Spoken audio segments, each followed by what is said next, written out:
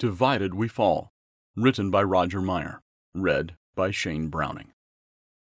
Many have heard the phrase, "United we stand, divided we fall."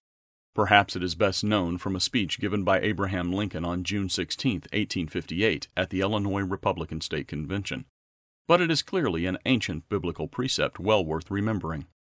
In President Lincoln's speech at the convention, he reflected on the deep division in the nation and opined that the division would not cease until a crisis was reached. During Lincoln's presidency, the nation did become divided and fell into a horrific, destructive war between states that were no longer united into one nation. Aesop is known for his fables. As one fable goes, an old man about to die assembles his sons and asks them to try to break a bound of bundled sticks. They could not because the bundle was too strong. Then he had them untie the bundle, after which he gave each son a single stick that they easily broke. The object lesson was strength in unity, but failure in division.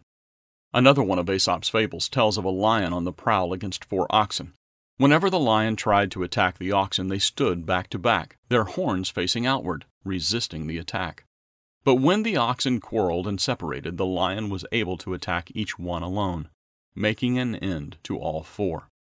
A Bible scripture illustrates the same principle. Quote, "Though one may be overpowered by another, 2 can withstand him, and a 3-fold cord is not quickly broken." Unquote.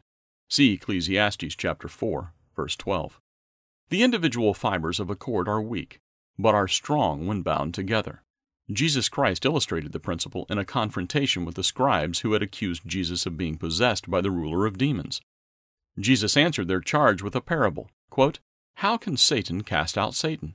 If a kingdom is divided against itself, that kingdom cannot stand. And if a house is divided against itself, that house cannot stand.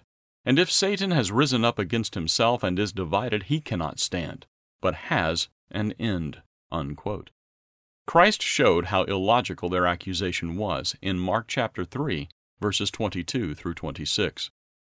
The prophetic book of Amos describes God sending punishments on various nations, but especially predicts severe punishment on both Judah and the whole house of Israel for their sins.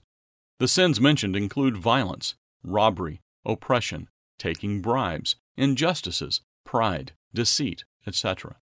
Various punishments from God are described, but Israel and Judah fail to heed, repent, and turn to God. Amos describes the near utter destruction of Israel and of survivors being led away captive. Amos chapter 7, verse 17.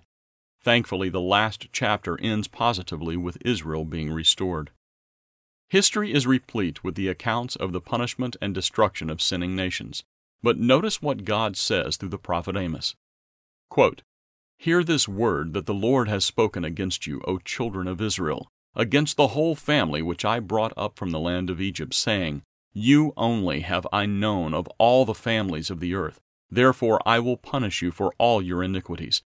Can 2 walk together unless they are agreed?" Unquote. Amos chapter 3, verses 1 through 3. God is most interested in His chosen people, Israel, who have not walked with Him. The modern nations of Israel have disagreed with God and gone a separate way of sin and lawlessness.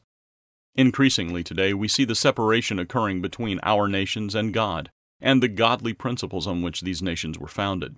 God has been thrown out of the school, the government, and any public place. The violation of God's laws fills our television programs, movies, classrooms, and even churches. As nations, we no longer agree with God, do not walk with God, and have separated ourselves from God.